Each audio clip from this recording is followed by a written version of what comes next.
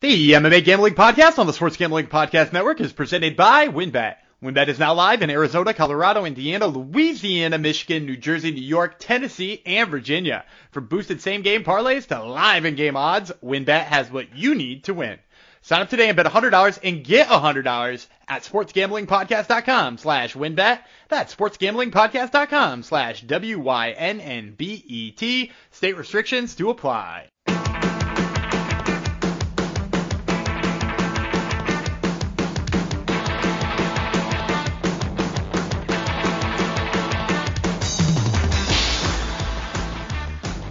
Hi, Degenerinos, and welcome to the MMA Gambling Podcast of the Sports Gambling Podcast Network, episode 284. It's going out to Fiona Apple. Why? You have to get into the sportsgamblingpodcast.com/Discord and the Fights channel because we talk about lots of interesting things in there. So this goes out to Fiona Apple. I'm sure she is a big fan of MMA and especially of our podcast.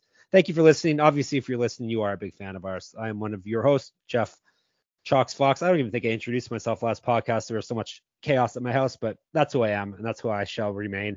We got another non-UFC event to break down for you today. UFC may go dark for a week, but we don't. But we always bring the goods to your ear holes, and we're doing it this episode with Fury FC 73, which is going down on Sunday. So we broke down a Friday card, PFL Challengers. That was two podcasts ago. Last podcast, a Saturday card, LFA. And then today, a Sunday card. So we got you covered all weekend for your gambling needs. So I got to bring in the brains here who actually knows about these fighters and can give you winning picks. I think I know about two of them, actually, but he knows about all of them. It's the one and only Gumby Vreeland. Hello. I'm intrigued on how... Oh, you definitely know about two of them. You really should. Yes. They used to be in the UFC. Two of them did. Yeah. One of them I know for a different reason, and then one I know for a grappling reason. So I knew, actually, I knew 5 or 6 of these beforehand, but 4 I knew very well and barely had to do any research on. Oh, wait a minute. I just realized, are they brothers? They are. Oh. Yes. 2 of the fights we're going to break down are the Ivy brothers. The Ivy brothers. Sounds like they should be an R&B duo, but instead they are scrapping fighters. So, all right, quickly, before we jump into it, newsflash: Henry Cejudo is fighting Aljamain Sterling in April. Thoughts? Oh, that's it's strongly rumored. Then it still hasn't been officially. Who's the strong rumor from? No, it was from one of the big sites like MMA Fighting or Bloody Elbow or something like that. Okay, I almost trust that one. Yeah. I'm half surprised, half not. I'm half surprised that I'm not surprised the UFC gave it to Henry Cejudo. I'm a little bit surprised that they came to terms because if you remember, the whole reason Henry Cejudo walked away was because he thought he was worth more to the UFC than he was. So my guess is he finally just relented and took whatever they were going to give him so that he could have a title shot and hopefully earn some value back. Is it just me, or is like Henry Cejudo's not a bigger draw than anybody else Aljo was going to fight, right? Because like if he's going to fight Chito or he's going to fight Sean O'Malley is massively more of a name than Cejudo. And I would say Marlon Vera is probably as much of a name as Cejudo at this point. So he hasn't got bigger being away for 3 years. He gets his name constantly in headlines for what the hell is it with can I just ask you, this one chapped me earlier today when I was looking at one of those bigger websites. What is it with those bigger websites that just turn a headline out of like any old retired fighter or any like big mouth who's just going to be like, here's my thought on something I have nothing to do with? Because I saw a headline today, I won't name the site because they shouldn't get any publicity for it, that said Chael Sonnen gives thoughts on Francis Ngannou and Tyson Fury's offer. And I was like, who gives two shits what Chael Sonnen's opinion is worth nothing. Well, and that about boxing. Like, and it's a lie most of the time too. He's working all the time. He's working all kinds of angles. Yeah. He knows nothing about boxing. He proved he knows nothing about boxing. He hasn't fought in 100 years. Most of these people wouldn't know who Chael Sonnen is if you just didn't keep like pumping out headlines that made him sound important. Yep. Like, why is that news? Chael Sonnen's opinion on a boxing match that isn't set to happen. Yep, you won't see any of that on my MMA site, moneymma.substack.com. How's that for a Good, plug? And you good, probably good won't see plug. any of it on sportsgamblingpodcast.com either, because why would we cover something about Chael Sonnen, right? We wouldn't. Yeah, no, I definitely won't be writing about any of that kind of stuff No. anytime soon. All right, I'm going to scroll to the WinBet ad, even though I should have it memorized by now, and then we'll tell you about WinBet, and then we will get you winning picks, or Dan will get you winning picks. I'll get you info. All right, WinBet. WinBet is the official online sportsbook of the Sports Gambling Podcast Network. WinBet is active in a bunch of states, and there are tons of ways to win, including live betting and same-game parlays. Plus, the NFL playoffs are here. Sorry, Dan, about your luck there. It's okay. Great promos, odds, and payouts happening right now at WinBet. Ready to play? Sign up today to receive a special offer. Bet $100, get $100, limited to state availability. And of course, if you hit the biggest long shot parlay of the week, you get a $1,000 free credit. So much to choose from, and all you have to do is head over to sportsgamblingpodcast.com/winbet so they know we sent you. That's sportsgamblingpodcast.com/WINNBET. Offer subject to change. Terms and conditions at winbet.com. Must be 21 or older and present in the state where play through WinBet is available. If you or someone you know has a gambling problem, call 1-800-522-4700. Okay.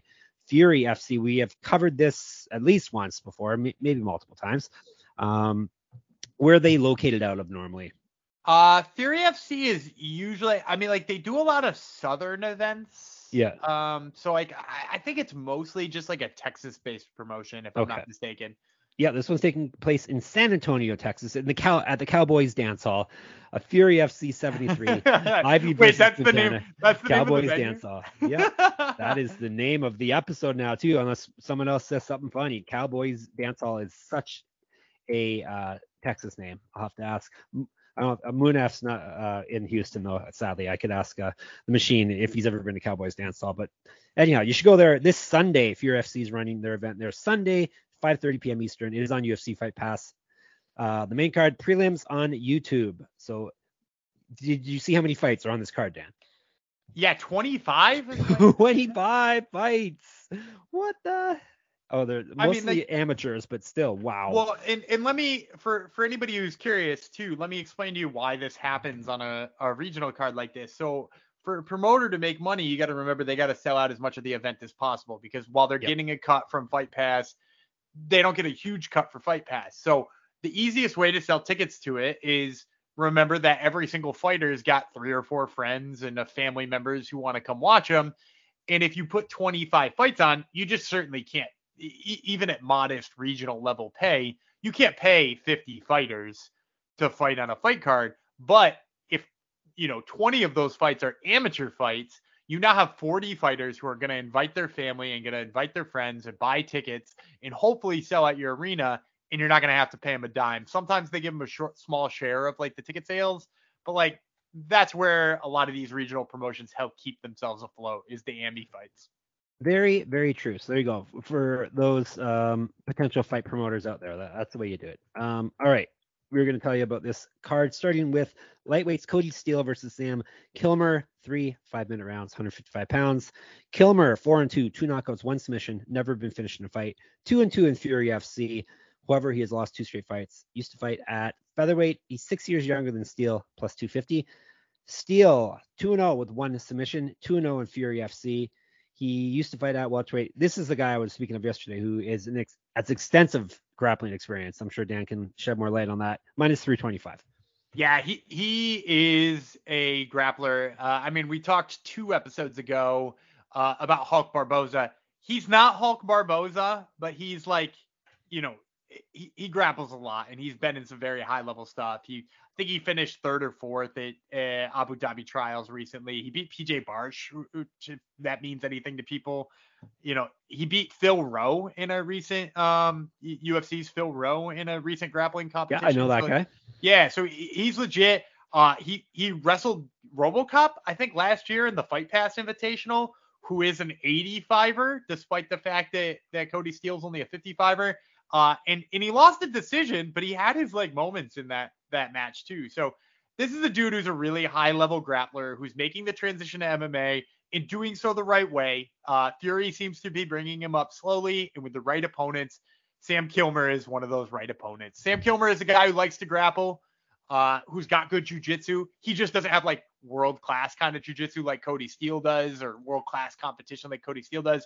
And in addition to that, in Kilmer's last fight, He came out of the gate really hard, backpacked the dude for the whole first round, and then in the second round was so exhausted from having done that, he looked like crap and wound up losing the last 2 rounds and losing the fight. So I think, the fact that sustained grappling tires this dude out and he's going to be fighting Cody Steele, that's a nightmare for this dude. So yeah, give me Cody Steele all day. And even, it's going to be an inflated number. What did you officially say you had him at? Minus 325. Yeah, that's what I had too. So negative 325, big number, but probably somebody you can throw in a parlay and feel pretty good about it. Throw it in a parlay. All right. We're going to interrupt with another UFC thing. I've got odds for Sterling Cejudo. What do you think they are? What should it be, or what did they post it at? Which one am I guessing? Go ahead.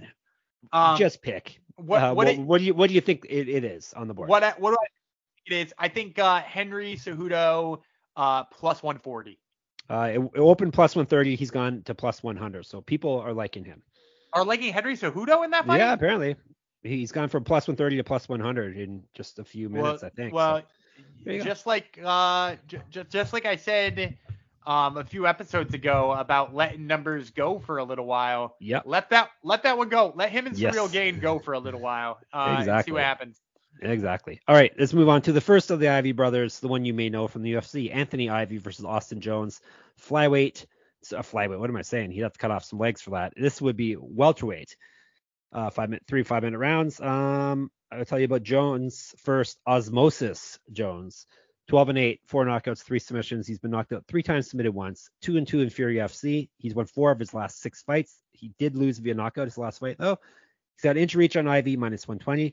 Aquaman Ivy. So Aquaman versus Osmosis. It does sound like a comic book battle here.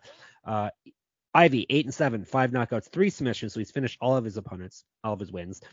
He's been knocked out 3 times, submitted 3 times. So by my math, it means he's gone to the decision once. 4-4 in Fury FC. He was their champion before he signed with the UFC. He's on a 5-fight losing streak. He's not won a fight. You think that's funny, dude? That's not nice. He's not won a fight since September of 2019. He went 0-2 in Bellator. 0-2 in UFC and 0-1 in Bellator. Was a regional champion on top of being the Fury champion. So you could say he has multiple regional championships on his mantle. Yes, former lightweight fighter, 5 inches taller than Jones, despite having inch less of reach than Jones, minus 110. So it's basically a pick 'em on the board. Yeah, and part of the reason I was laughing there that he's lost 5 in a row is I think it's driving this price to being close to even, because it's not often that you get a former UFC fighter technically as a slight dog, right? Negative 110 to negative 120. Yeah, technically, yeah. Yeah, so it's not often you get a former UFC fighter against a dude who's 12-8 as a slight underdog. But I'm actually digging Anthony Ivy in this situation. I don't like that he's lost 5 in a row.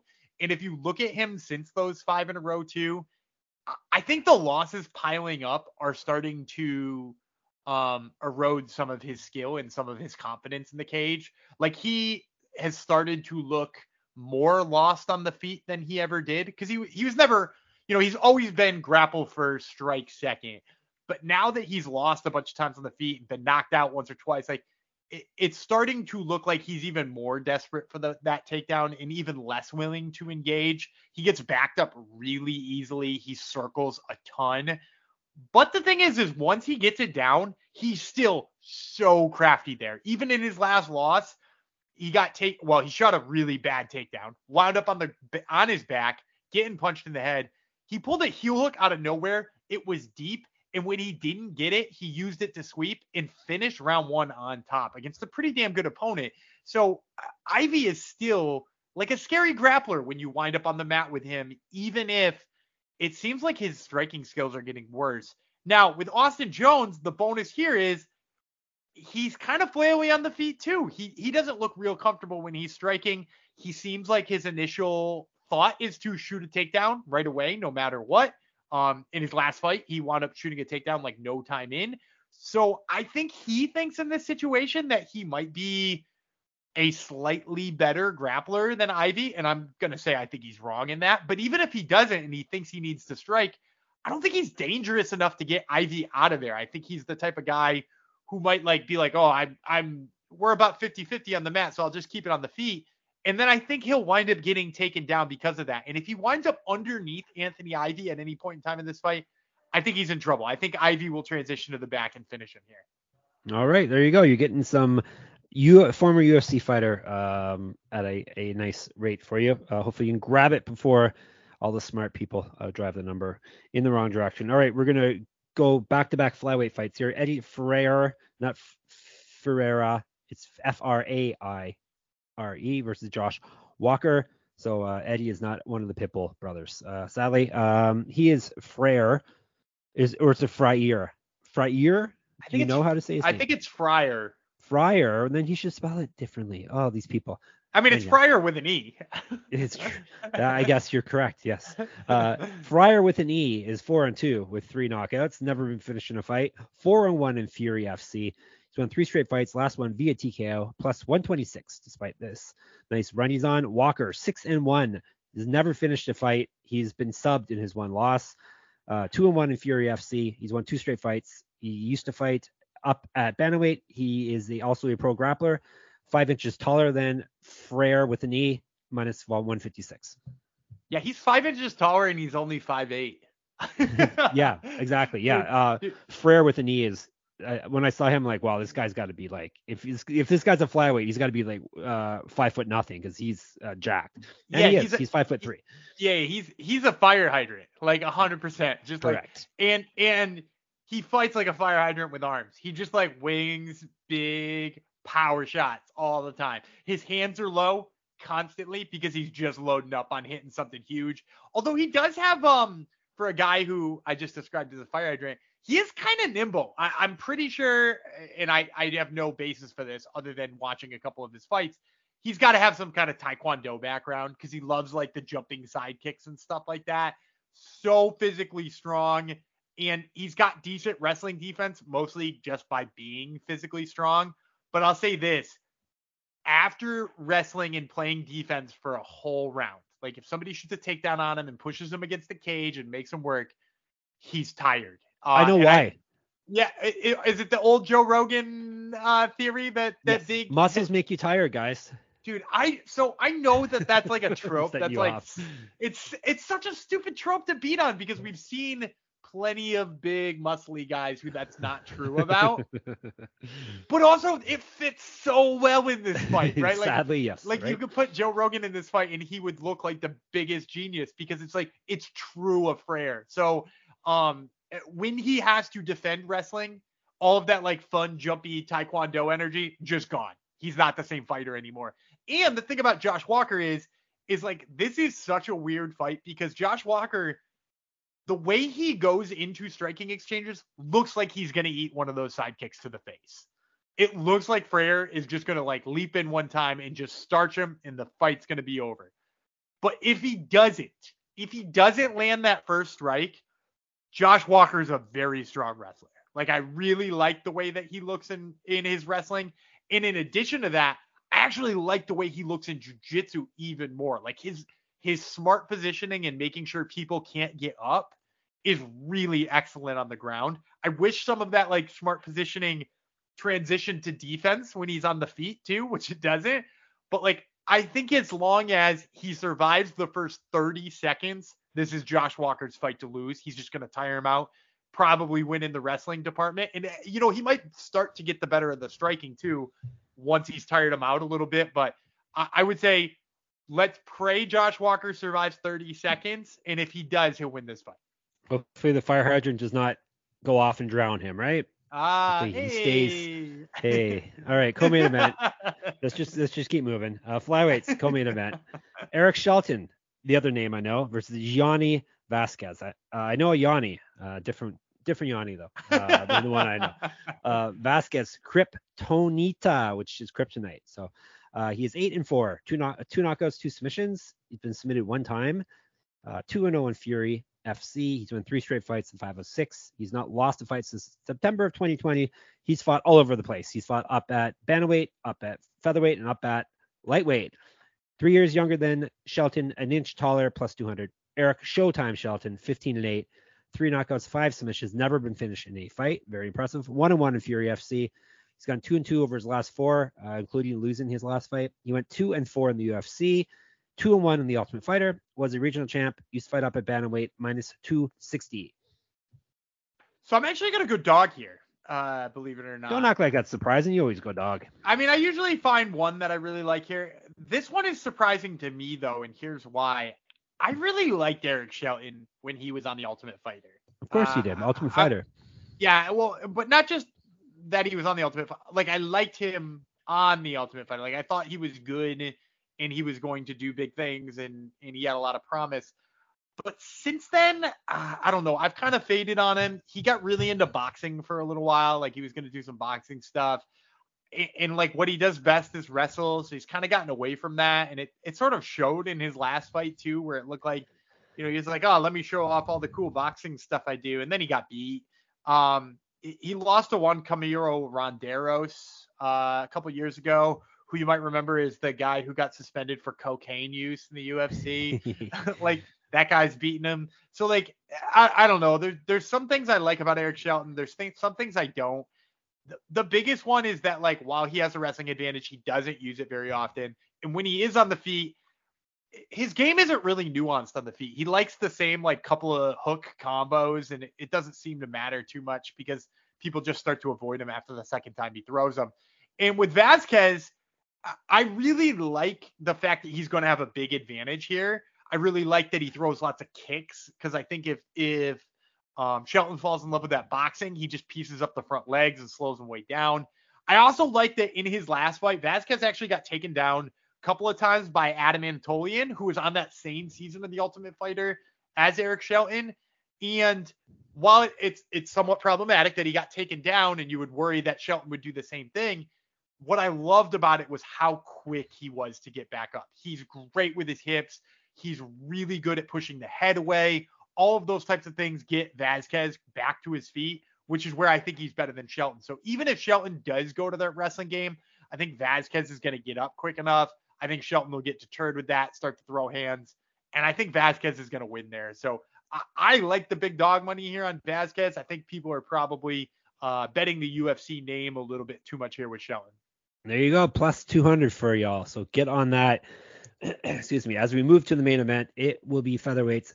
Dimitri Ivy, the other Ivy brother, younger, older. Do you know? Dimitri is younger, I believe, than brother. Aquaman. Okay. And he's fighting Andres Quintana. And like I said, this is a featherweight fight, 3 5-minute rounds. Quintana, the Bullet, 19-5, 11 knockouts, 2 submissions. He's been knocked out twice. 1-2 in Fury FC. He's lost 2 straight fights and only won 1 of his last 4. Was a regional champ, 0-1 in the Ultimate Fighter, 1-0 in Bellator, 2011 Pro MMA debut, a year younger than Ivy, 3 inches taller, plus 110. Poison Ivy, 11-6, 3 knockouts, 6 submissions. Been knocked out 1 time, submitted 4 times. 5-2 in Fury FC. He's won 2 straight fights and 3 of 4. Was a regional champ, 2010 Pro MMA debut.